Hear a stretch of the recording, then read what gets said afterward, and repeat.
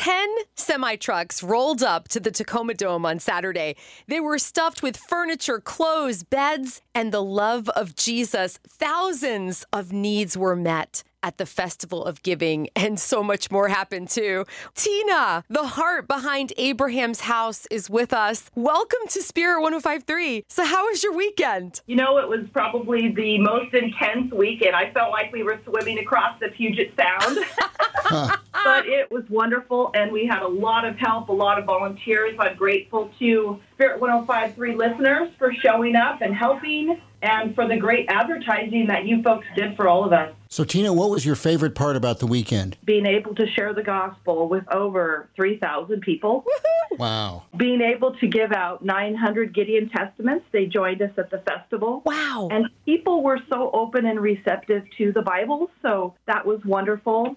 We were expecting about 25 Ukrainian refugees from the war, of course, and last count, I heard there were over 150 that came, and they filled their homes with furniture, and right as I was about to call you, I got an email from Svetlana at the Pierce County Health Department, and on behalf of the Ukrainian refugees, they just wanted to reach out and say thank you for all that they received at the festival, so I just wanted to communicate that to everyone who donated, that it made a difference.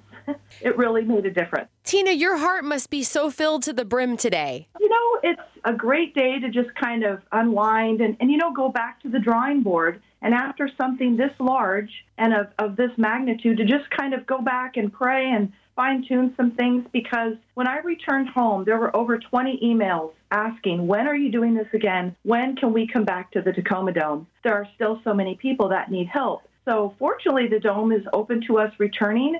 And I think it's time to go back to the drawing board and pray and see what the Lord would have. Wow.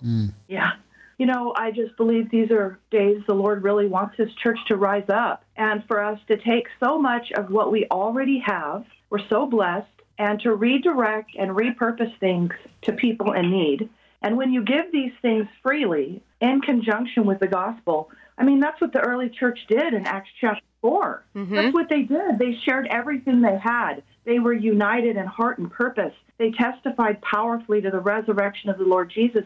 And the end result was there was no needy among them. So when we take these things that we no longer need and we can facilitate these in such a way, there are people that they will be changed forever because of these gifts. Tina, we love what you do. And we heard there's one man who received a very specific gift.